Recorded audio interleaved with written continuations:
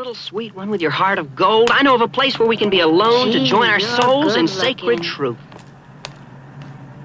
Hey! I want to be in on this thing. Yeah, what about my soul, you think?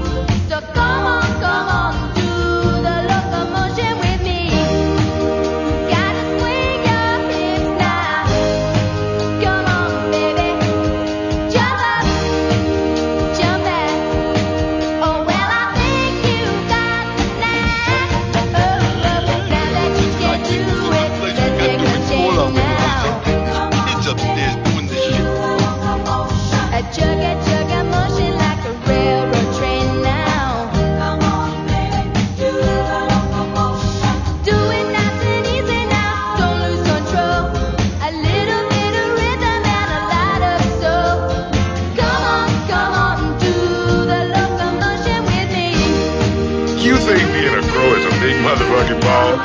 All you cats can see, man.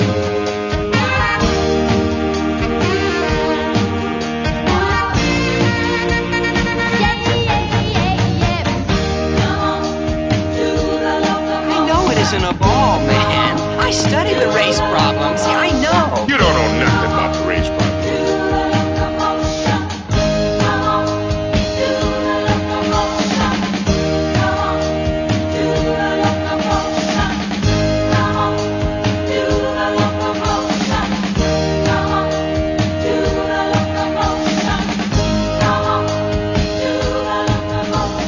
There we go. I can see you much better now.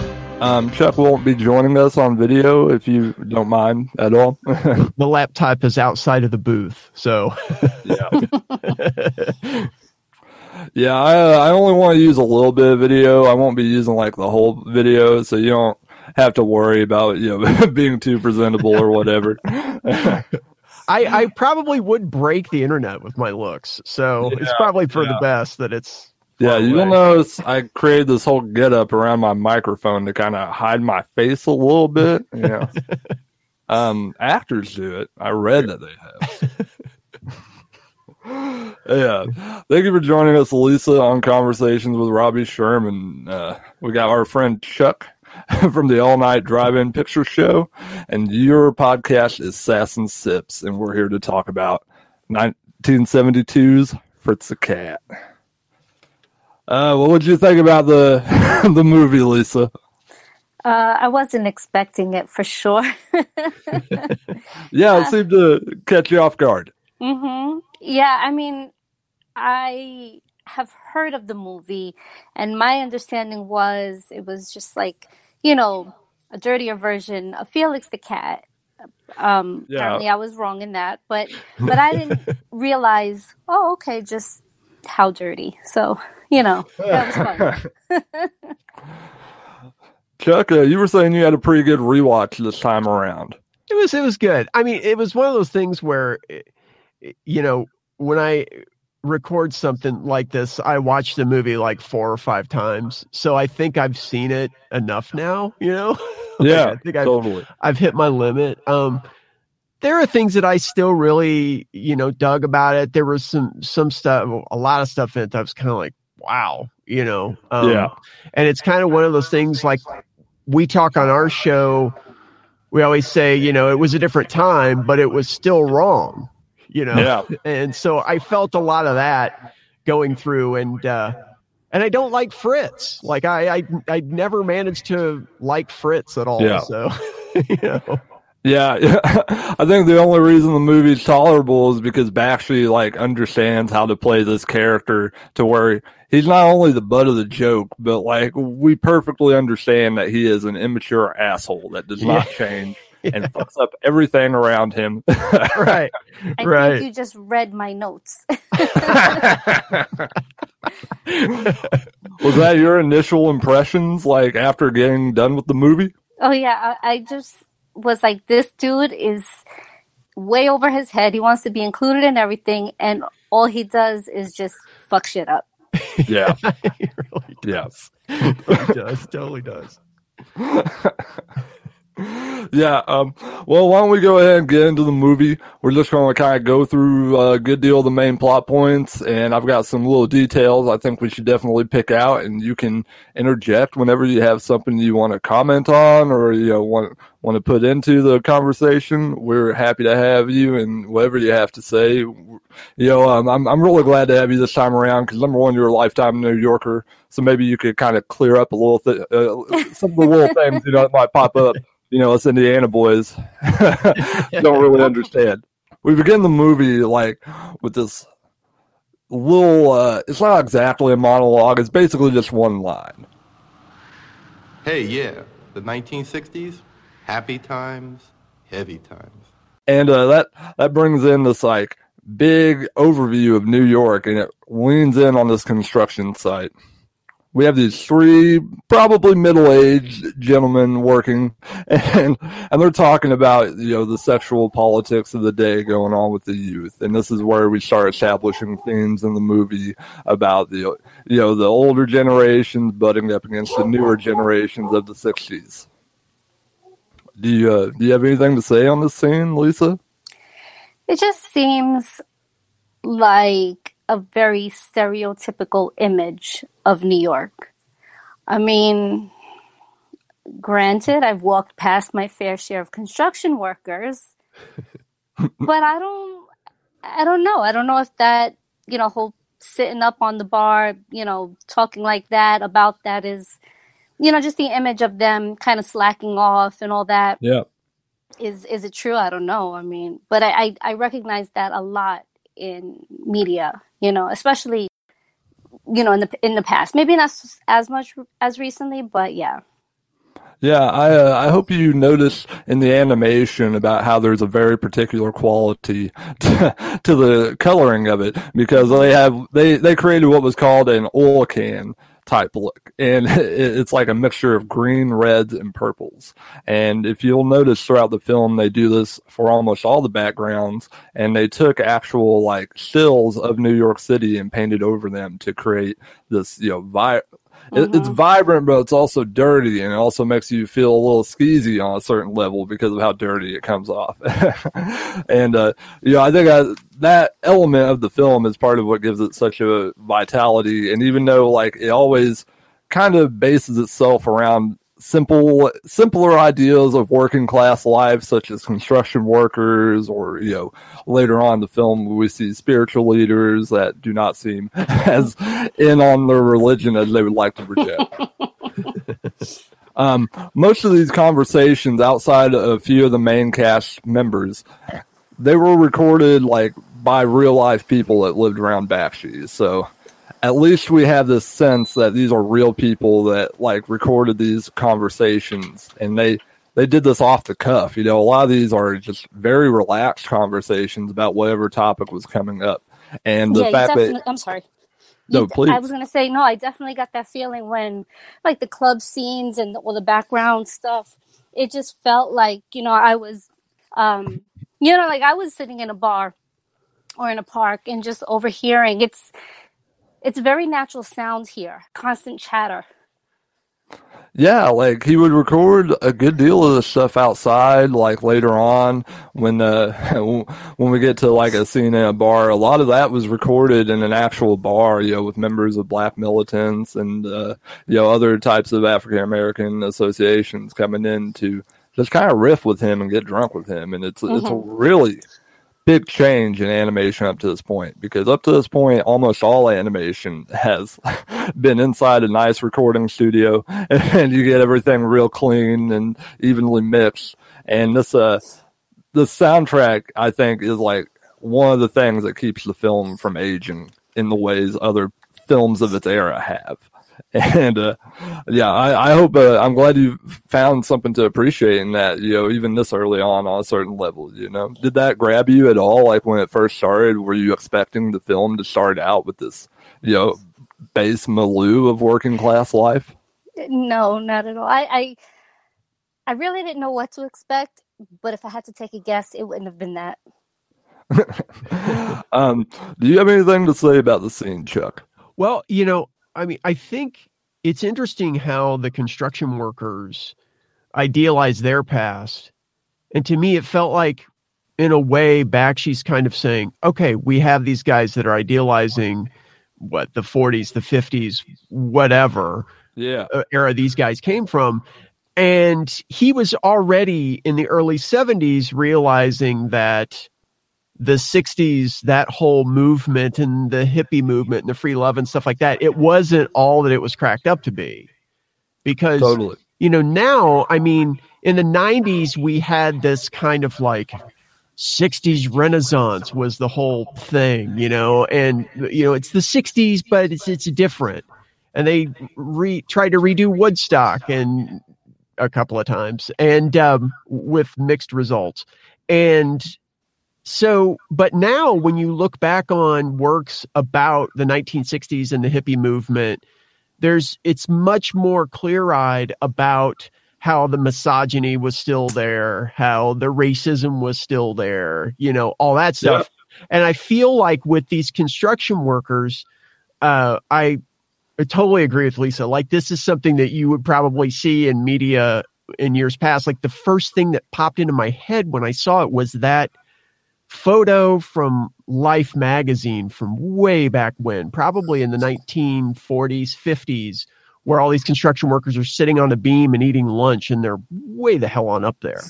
Yeah. And so it's interesting to like have kind of a callback to an image like that, but then to have one of the guys stand up and piss down onto the head of a hippie, and so it's kind of, I hope that Bakshi was trying to frame this to say, obviously these guys might be full of shit about their era, and the hippies might also be full of shit about their era.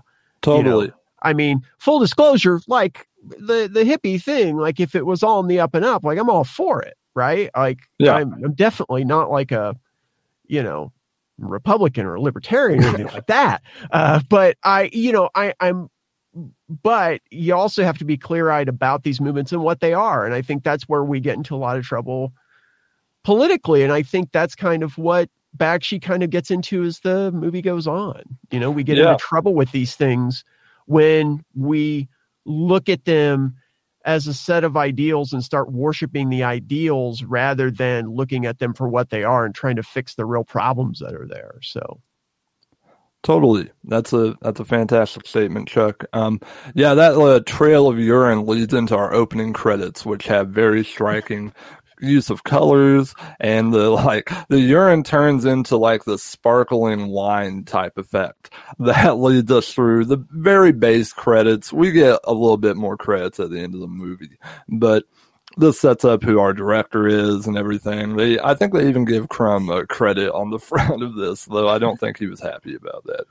Yeah, Robert Crumb, the creator of this, if you don't know who he is, he's a well-noted avant-garde cartoonist that has very personal work that many would say border on the pornographic. And I would definitely say that. And I do not like a lot of his work. And I actually was thinking about this last night. I like this movie more than I like almost all of Robert Crumb's body of work.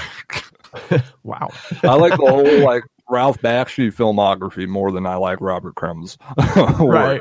Like, it feels more human to me in a certain way. Like I always feel like Bakshi is speaking in a third person, and showing these things from the third person, and like Crumb is so personal, it's frustrating.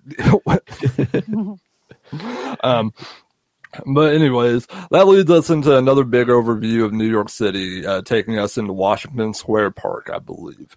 And we have a little nod to Crumb at the beginning of this with these two dogs doing this long-footed walk that is basically a replication of the Mr. I've forgotten the name of this guy. Well, that's why we have editing, huh? Yeah, but this is like a little call out that Crumb has throughout his whole like comic. I can't remember the name of this character for the life of me, so I'm just going to dump this point. And this brings us into the children, all like not the children, but like young teens and like younger college people playing in the park. You know, they're trying to get attention and whatever. It's a big hootenanny. And this is I think this is like where we start establishing the themes of the 1960s, like even harder. Like, cause this is more reminiscent of something that would probably be happening in the early 1960s with the prevalence of folk music and the way it's set up. Right. I definitely think they take Fritz like on a very loose journey that encapsulates many things about the 1960s that are not, you know, it's not just one like aspect of it. Like it's the whole 1960s. Like he's trying to capture that whole decade in this film, and it's like to the film's detriment and to the film's advantage. Would you guys agree with that? I'm sorry if I'm speaking a little fast. No. I didn't really give that much thought in terms of like, you know, encompassing. Yeah. My words don't work today. You know, the whole decade in one movie, but it feels right, you know. Yeah. Well, and I read something that said that somebody on some website, because everybody has a website for something, right? Like they tried to triangulate to figure out when this likely would have taken place, like, and they came up with 1966 because of certain mentions of certain things, like I think Gold in My Ear I think was a mention, and the fact that I don't know, because the Flip Wilson character Geraldine Jones that comes up here in the beginning, like that was I think created later, so I don't know. I mean I do agree though that this does feel kind of like pre-Summer of Love, simply because, you know, they're still dressing in the turtlenecks, they're still playing the acoustic guitars, you know, it's, I mean, so yeah, I mean, I think this is where he starts. I guess this can, speaking of words that don't work, Lisa, I'm right there with you. No, that's okay. That's okay. It was going to happen to me no matter what. I feel like here, this coupled with the construction workers scene at the beginning is what made me think that he was saying, yeah, those guys are full of shit. And look, so are all these guys that are supposedly, you know, as they would say, hip to what's going on. So 15 renditions of Lemon Tree. Yeah, shameful. Right. But yeah, I mean, I guess so. I don't know. Fritz just frustrates me so much. I'm kind of like, I want to go punch him in the mouth right now. And I have two cats. Man. I won't hit a cat, but you know. I watched this with my dad yesterday, and he just was like tuning out the whole time, was not into it. Like, I don't know what he thought this was going to be, but he definitely was not into it. But yeah, that leads us to like the introduction of Fritz and his two buddies, whose names I've somehow forgotten to write down. And they're really pissed that all these younger guys are hanging around playing folk tunes. You know, they took their spot in the park. It's a really great little way to introduce these characters and what their motivations are. Right. And like, we basically lose touch with the other two characters after Fritz leaves to go canoodle with these women. But yeah, they have some really like good dialogue. Like, I definitely think Bakshi did this outside, at least for their dialogue. All the Fritz dialogue seems pretty damn studio, but everything else like seems so natural outside. You know, like all the people playing in the park sound like people playing in the park, for better or worse. Right. Yep. Did you like this scene at all, Chuck? Like, I know, like, yeah, I remember you saying you liked his little like buddies that were hanging around with him. Yeah, I mean, I think it was I agree with you that it was a good way to introduce the characters. I mean, even though these two characters are pretty much gone after this scene. But I did think it was a good way to introduce really Fritz and to set him up, because it was very economical. And we know pretty much what this cat is about from the beginning. And, you know, the idea in most films is that as this character progresses, they're going to change in the end, because this is an hour and 20-minute movie, you know, versus like television where characters aren't really supposed to change. Like, you know, their relationships might change, but them as people, they're not supposed to change as much. And so I think that's what makes it all the more disheartening. And we'll obviously get to it at the end of the film, but I think that's what makes it even more disheartening and kind of drives the message home that this movement was kind of bullshit, is that, okay, well, Fritz starts out this way and he pretty much gives the same speech that he's going to give here soon in the end, you know? So I think it is an effective way to introduce a character, because we think to ourselves, there's nowhere this cat can go but up. And yet he goes up, but then he crashes right back down. So the other thing I liked about this scene is, well, I guess we haven't gotten to it yet. Like the next part with the dogs and the crow. Yeah. So I'll refrain from talking about that. That's okay. You could let it in, but that's cool too. You know, like, Fritz recognizes these women coming down, you know, the end of the park, and they all start playing furiously, trying to get their attention. They play so furiously, they break their guitars, like, while they're playing, and they're left with, like, these broken husks of guitars with strings hanging out. And that's a good comedic point, I think, there for the film, because it establishes, like, this tone we're going to take. We're going to be very broad, you know, like in our humor, but it's going to be like naturally broad in a way, like blending the sensibilities of urban New York with things like Looney Tunes, you know, or more specifically Terry Tunes, which Bakshi worked at for a good 10 years or so before he had made this movie. And, you know, one of the when the guys like notice them leaving, I think there's a very specific racial quote that he says, you know, like all the chicks are into black guys or whatever. You know, they use the SP slur, which I'm going to keep myself from saying. I would like to mention on this podcast, I don't really care what you say, but if other people get angry at you for saying it, that sure as hell ain't my problem. Fair. Yeah, that's totally fair. Yeah, I think that's free speech. Yeah. Yeah. But yeah. If I may. Please. The park, the fact that it opens on Washington Square Park and with the musicians. Yeah. My dad is a musician. Oh. He is in that park all the time playing his bass. Really? So this was so normal, like, oh, look, they're in Washington Square Park playing. Yeah, any given weekend, you can catch my dad there with his friends. Does this movie feel really cozy for you as a New Yorker? Yes. In ways that were real, like musicians in Washington Square Park and the conversations. But then some things felt very stereotyped. And so far, the only thing like that we've spoken about is the opening with the construction workers, but there were other moments in the film that felt like that too, you know, just like almost in a way, if the movie was written by two people, one who lived in New York their whole life and one who's only heard about it, you know what I mean? Wow. And it went back and forth like that for me, so that was interesting, because I don't think I've ever noticed anything like that, where it has the elements of both. You know, it's usually one or the other.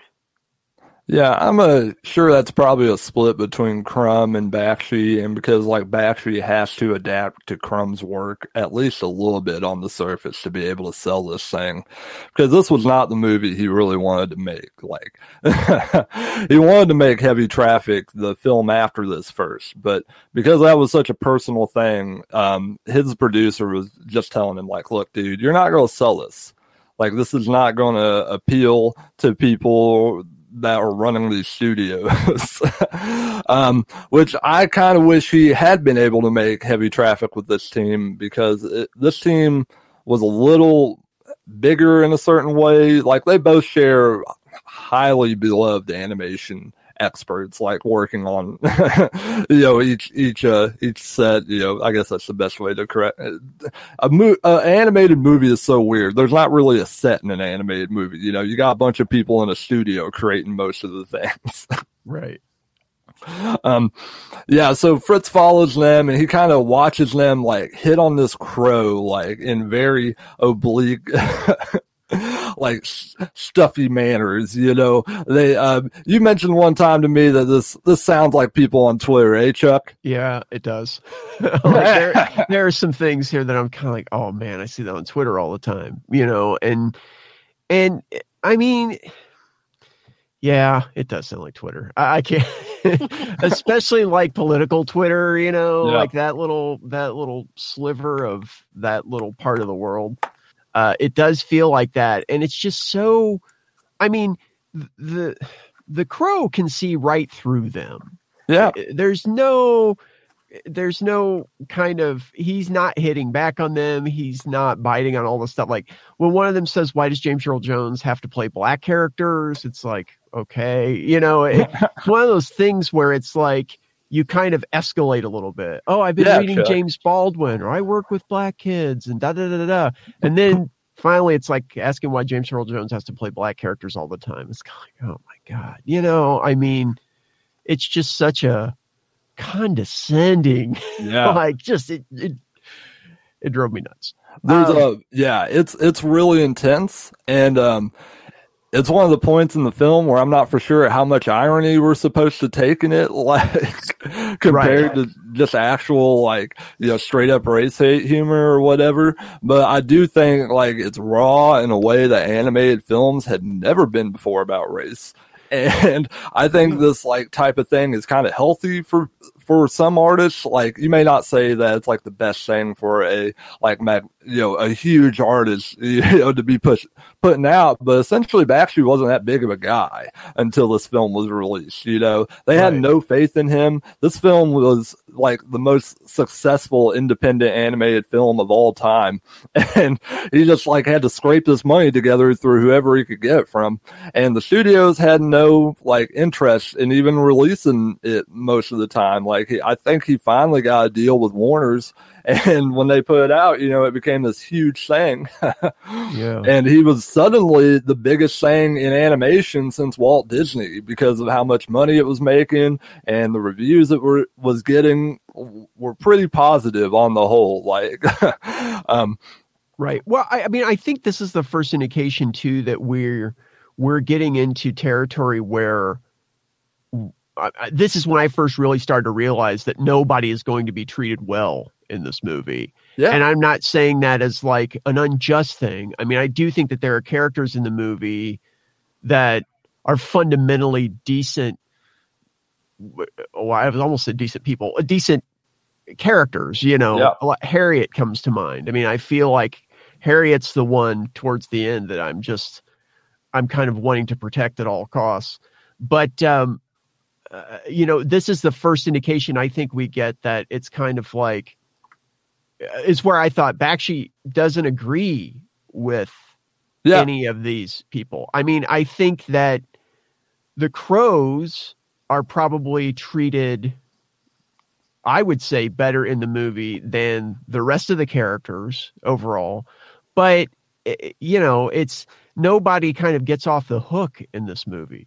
One way or another, they're on the hook. So, like I think they're all kind of like putting on this air in their performance that gives you the necessary hint to show that these people are assholes that are not treating this person right. And the way he's looking at them, like we see, like we don't even see his eyes. Like he has glasses on the whole time. Right. So all you have are these like little indications of him looking to the side and looking at them and not acknowledging them. And I think that's a pretty smart choice, like in an animated film at that time, because you don't.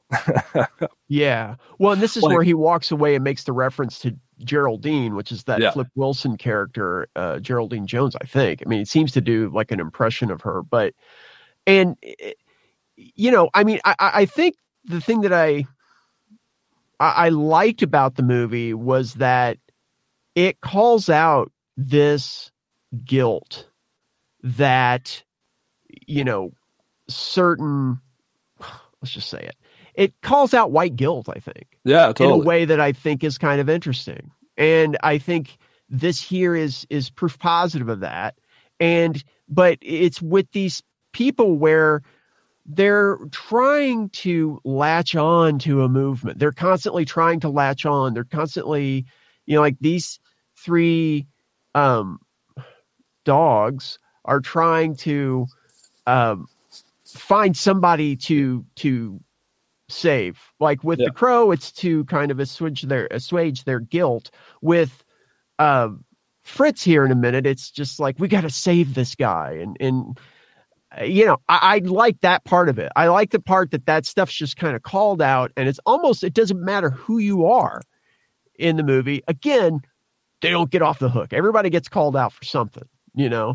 And so I dig that quite a bit.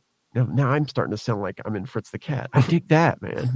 But, that's okay. If you guys have any libations you want to get into, that's totally cool too. If I break out my ukulele and start going into Lemon Song, just stop me right away. Yeah. 16 times of Lemon Tree. Lemon Tree, right? Yeah, Lemon Song. Like Led Zeppelin. Yeah. Well, when the crow exits after telling these girls off, and one of these people is a rabbit, I think, too, and she has a very pointed line about like comparing the Jewish struggle to the African American struggle, and that she would know because she's Jewish.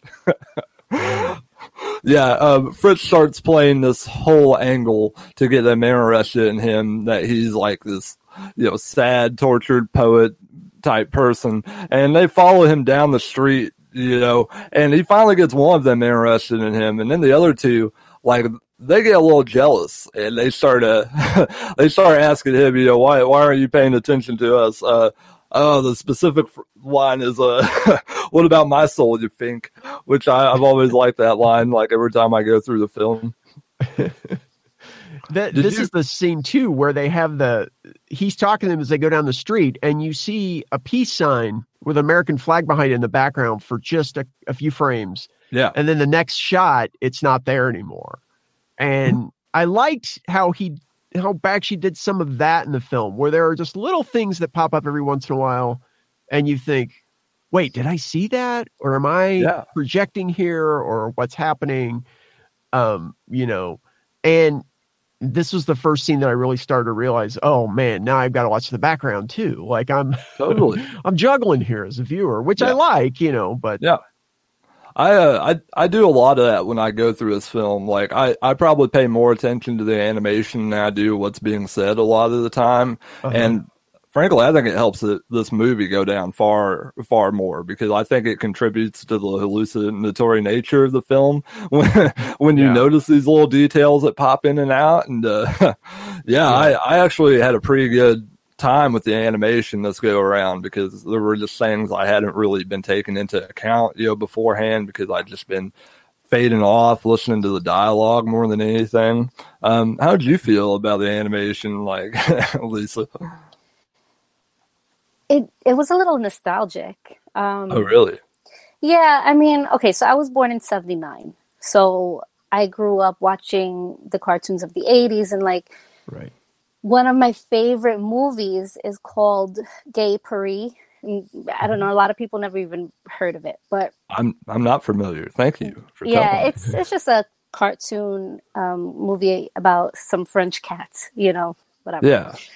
But it was one of my favorite movies as a kid, and the animation is very similar. And even like Felix the Cat and Betty Boop. So it had like that. It just reminded me of my childhood. I mean, even though I wasn't around for most of the 70s, but it still had that feeling for me, of watching cartoons as a kid. Totally. Yeah. These people were all like animation veterans that had worked at Disney, Warner Brothers, Terry Toons, and Bakshi himself, like I said before, had been at Terry Toons for 10 years as a director. And I would also like to point that out right now, because the fact that Bakshi had been a director at Terry Toons for 10 years really colors his whole career as a director, because the fact that he pretty much works alone coming up with all these like films a good deal of the time, and he does almost all the storyboards and things for him. When he was working at Terry Toons as a director, you pretty much did all the planning for every cartoon, and you didn't hardly do any writing for a cartoon. So he'd kind of been learning how to be a writer up until the time this film was made too. And I think it really, there are definitely like raw points in how the characterizations are handled, but I think it's like a real testament to what a talent he was. That even at this time, he could convey so much like in his work. And this is only his first film. He'd only been doing shorts, like maybe shorts, half-hour TV shows. He had helped produce the seasons 2 and 3 of the Spider-Man cartoon, the 67, 68 Spider-Man cartoon. But essentially, he hadn't ever done a full-on film. Yeah.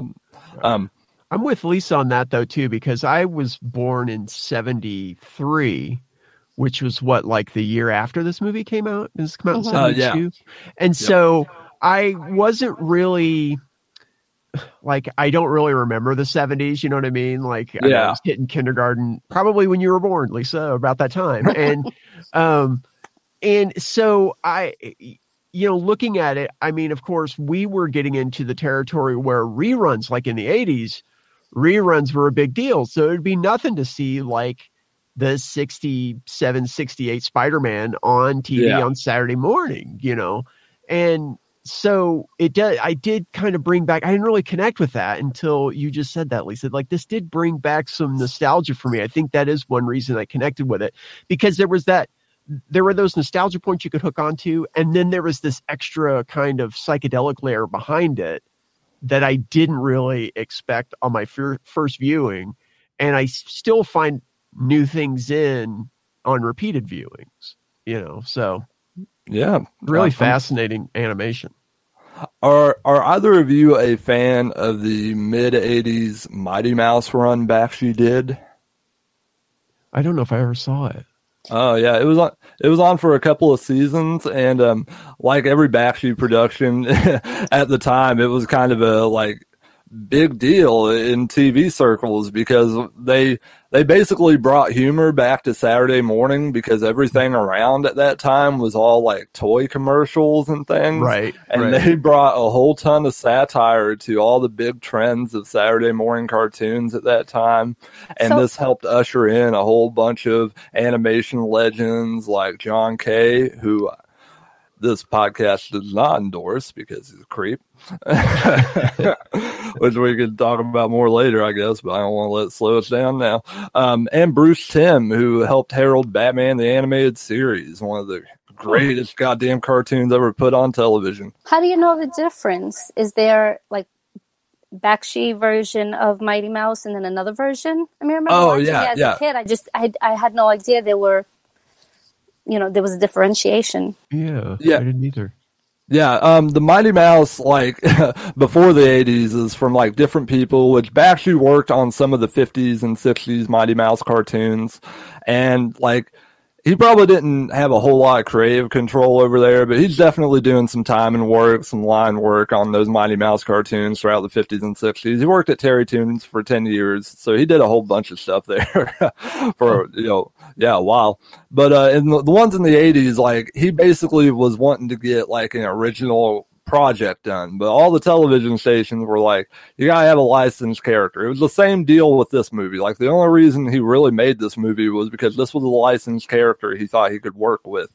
And there's a really weird story about how they got the rights to this, but I'll keep that for later. That'll be a little more fun later. But the Mighty Mouse cartoon in the 80s was like made with almost all fresh people, like people who had just gotten out of art school. And these were all animators that were, in their early 20s, mid 20s, late 20s. Bakshi seems to have ever since I'd say about Coonskin, he's really been interested in having younger people work on his animated films and bring like a different energy to it. A great thing about the Bakshi Productions is that, even though he has, the main creative control, and we would definitely frown on it today as having complete creative control, he was very open with his animators. I heard an interview with him yesterday when I was kind of preparing for this film, where he talked about how like his ideal of cartooning is a bunch of guys showing up at a building and going to make cartoons and trying to be there because they want to be around each other and they want to make cartoons, and on the break they play cards and they have a good time, and then they go back to making cartoons because they have a good time making cartoons. And you know, if there's one sentiment I can say about the guy, is that he has a like unabashed love of working class animation roots, and it's projected his career in a way that other people probably haven't, because he's embraced that sense of working class animation so wholeheartedly. Huh, that's interesting. Yeah, Fritz leads these girls up to his buddy's pad, and he opens the door. His buddy opens the door and looks at him and says, "Hey, it's Fritz the Cat," and he's become Stud of the Year, which is a joke I've always gotten a laugh at. Which I discovered that one a couple viewings ago. Because like the sound in this video, in this movie, I spend so much time like listening to all the different things because it overlaps so often. You know, it's such raw audio work. And I almost wish Bakshi had let somebody else come in and do a little more with it, but it's still part of the film's charm. And right. Yeah, he leads these girls into the bathroom for, you know, some kind of orgy scene, you might say, and it's a little hard to watch. Like, I think in today's age, I think it was probably funnier back in the late 60s, especially, like, I imagine a good deal of the audience for this fucking thing was, like, white college kids, so they were probably laughing their ass off, too, at this. But I don't particularly find it funny, though I do think the animation is very vibrant in a way that makes me uncomfortable. It shouldn't be that good for what we're doing in this thing. How did you feel about this, Lisa? Did this inspire a lot of feelings in you? Wait a second. Hang on. We're not taking that out of context, guys. Okay, no. So, yes, watching it in today's eyes was very what the fuck, like. Yeah, right. Hashtag me too. Yeah. But granted, this movie was made 40 some odd years ago. So, you know, in those eyes, you know, it's probably tame. Yeah. But actually, it was, go ahead. Sorry. Oh, no, but I was just going to say it was like the first. So as Fritz is walking back to the apartment with the dogs, I'm already like, oh, so look. So the only females in the movie are stupid. Got it. Right. So yeah. I'm like, all right, well, maybe it's a fluke. You know, maybe it's just a character. And then it's so funny because then they get back and then it's like they're even dumber. And I'm like, what?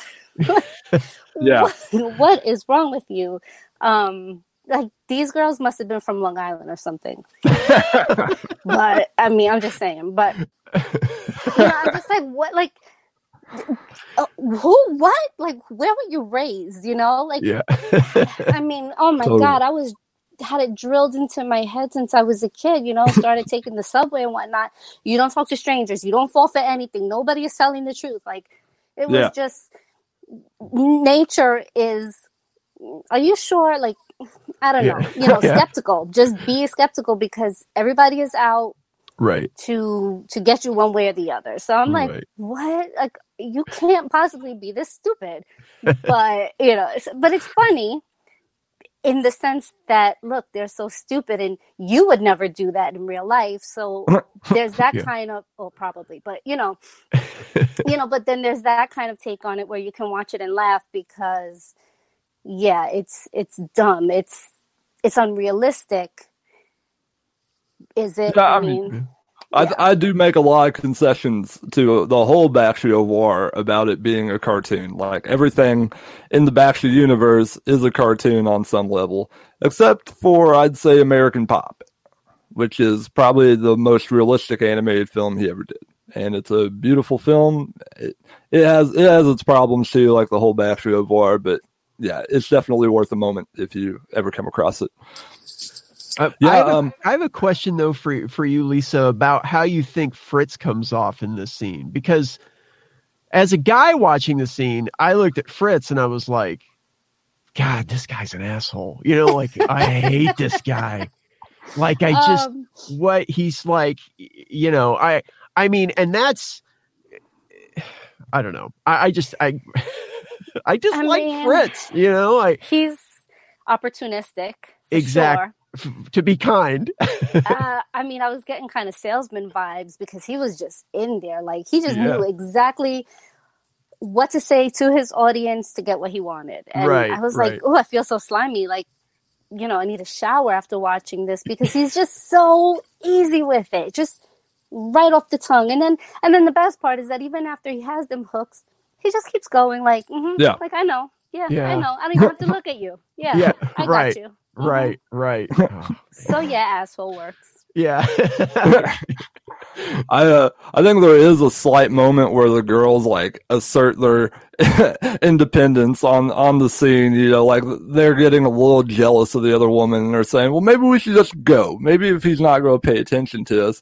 And I think that clues us in that maybe these girls, you know, are willing to mess around with Fritz because they know he's a dude that like could help them get laid, you know, or get high.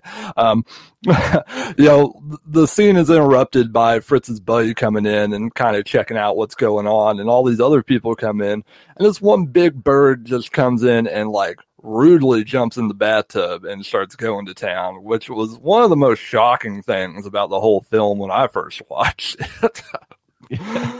Yeah, I couldn't believe, like, I think it's a lot, like, it's hard for me to say. Like, I think it says a lot about Bakshi's reality that he throws this in, like, so easily. Like, there's no warning, there's no threat about it. He just muscles himself in and starts going to town with these girls and, like, getting them stoned. And they're pretty cool and confident with it, which we could take a lot of ways, definitely, after we look at the science of how sexuality works and how that's panned out over the past, you know, some odd years. And, yeah, after this is when the cops like arrive. After we get a little bit of the scene, and the camera moves out from the window down to the bottom of the street to show the cops coming in from the bottom, and they're talking about how there's, you know, these hippies up there smoking pot and partying. And I can't talk. I'm so sorry. It's okay. You've heard us. Yeah. I was going to ask you if y'all wanted to take a break or whatever, you know, just in case. I mean, because we'll probably maybe take another hour or so just to get everything wrapped up. I didn't honestly think, I thought we'd be a little further along, so my bad. No, I'm good. I may have to reposition my phone just because I thought I'd be doing it on the computer. So I'm trying to hold it steady. Totally. You're going to have carpal tunnel by the time this is over. Yeah. Oh, sorry. I can't cook dinner tonight. Do you want to go to like a kitchen or something? Like we'd have enough video, or if you just want to turn the video off, you can do that too. We'd have enough video to put out for advertising. Like, we don't have to have the whole video. Oh, no, I don't mind. I just, with it plugged into the headset. Oh. I have to hold the charger, so if I have like maybe a minute, I can see if I can just find something to lean it up against. Yeah, totally. Okay. Take a moment. I'm upside down now. It's okay. We're all upside down sometimes. Yeah, one of us is in the dark. Okay. On many things. Yeah, exactly. That's where I live my life. Okay, I think this will work now. Okay. All right. Do you feel comfortable being an upside down person? Oh, am I upside down now? Yeah. Oh, really? Not for me, you're not. Oh, really? That's weird. Yeah, not for me either. Okay, wait. Now I'm upside down. Hold on. Yeah. Now you're upside. Oh, now you're right side up again.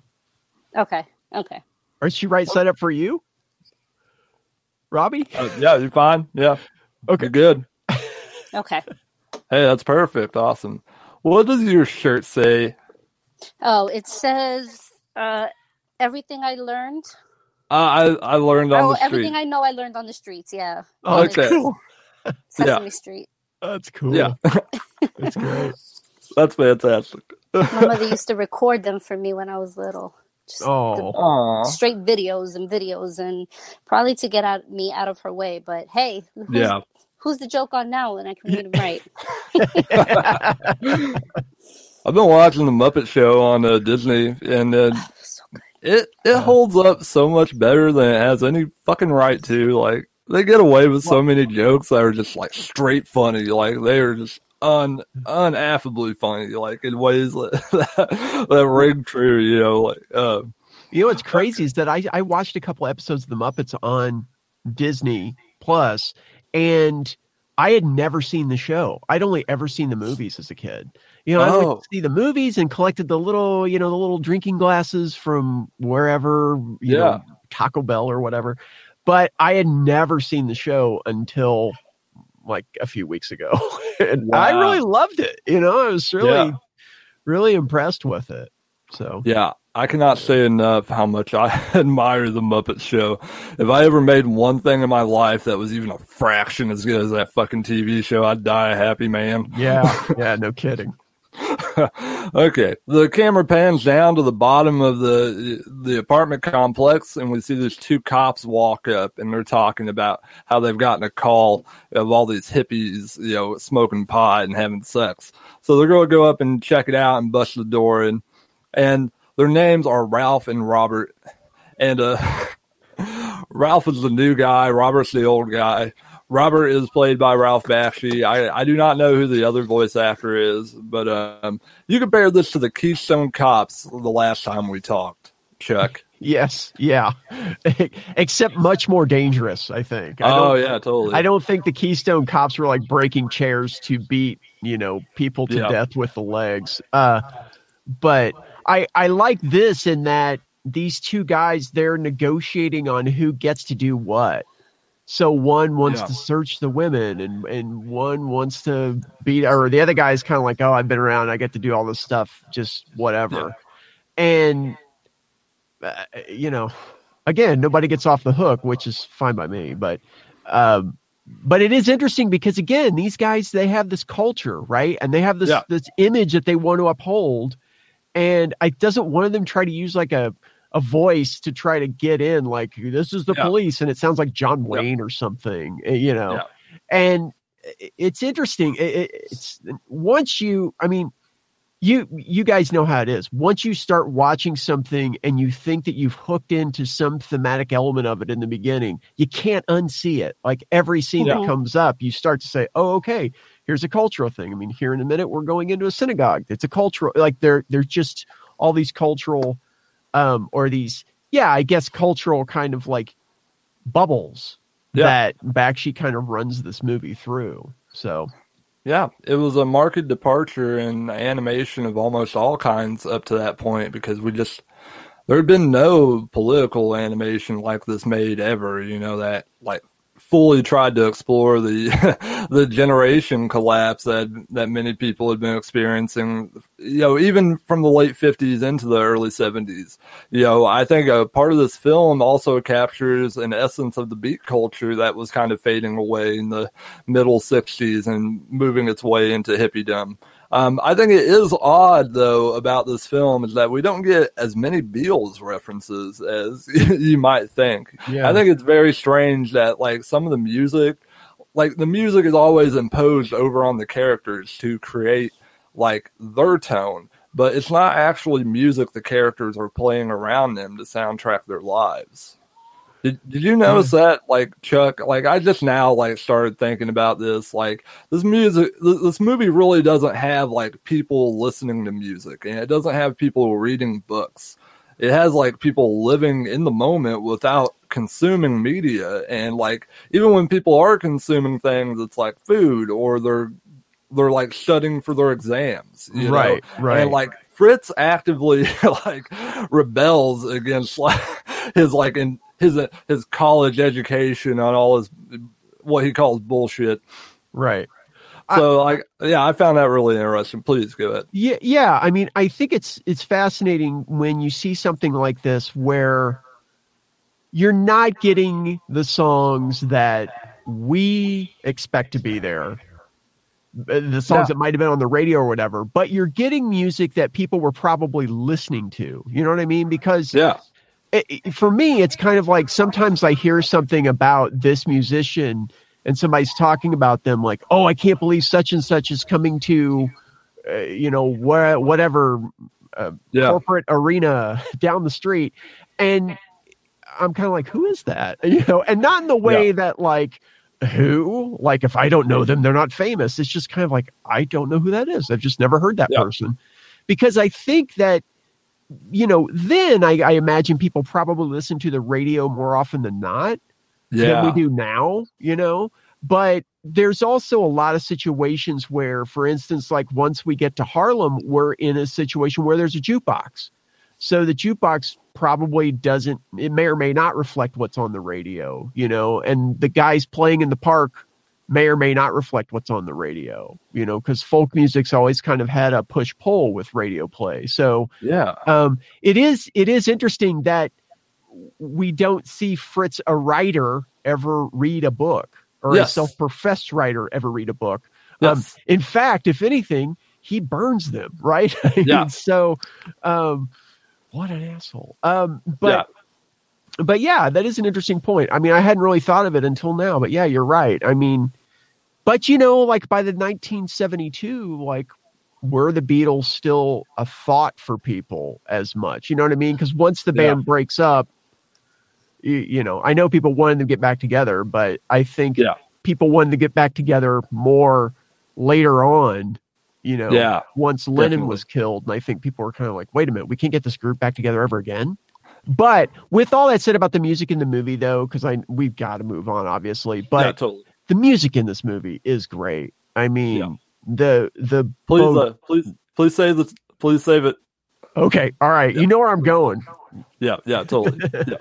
Yeah. Well, we're just going to move on from that. I'm sorry to interrupt you. I just wanted to kind of keep that a little more chronological for editing. No problem.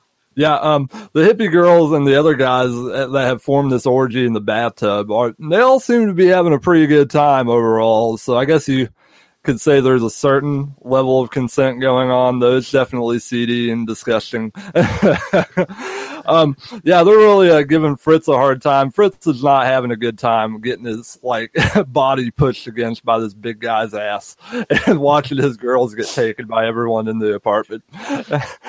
There's a couple of very specific scenes of dialogue where this aardvark and the rabbit end up talking to each other. They have some period piece dialogue, and I think it's a specific satire on the youth culture films that were around and how they were portraying drugs and grass. The aardvark talks about how he's not there, he doesn't know if he's going to get there. How does he know when he's going to get there? And the rabbit tells him oh, you'll know when you're there, and she just says it's okay. At one point he asks if she's ever made it with an aardvark, which I take a little bit of humor in just the idea that he specifically wants to know if she's ever made it with an aardvark. But this leads to the cops busting into the apartment after they've had their little rile up ritual where they get all excited so they can get inside and bust up these hippies. And they eventually make their way into the bathroom. Fritz has finally gotten high by the time they got into the bathroom, and he's buzzing all over. And when they bust in, he jumps in the toilet and hides. And then he jumps out as they're starting to beat up on his buddies. And this is where the film kind of devolves into pure chaos for the moment, for the first moment in the film. How did this make you feel, all the violence juxtaposed with this wanton sexuality, Lisa? I didn't really think about it like that, but I'm trying to think of a creative way to say I didn't care. I mean, okay, yeah, that's cool. I love it. That's great. No, it's just I guess maybe I'm I don't know if I'm desensitized to it or if it's just a common truth in media, but it just didn't stick out to me at all. It just flowed. Yeah, I think this movie plays kind of.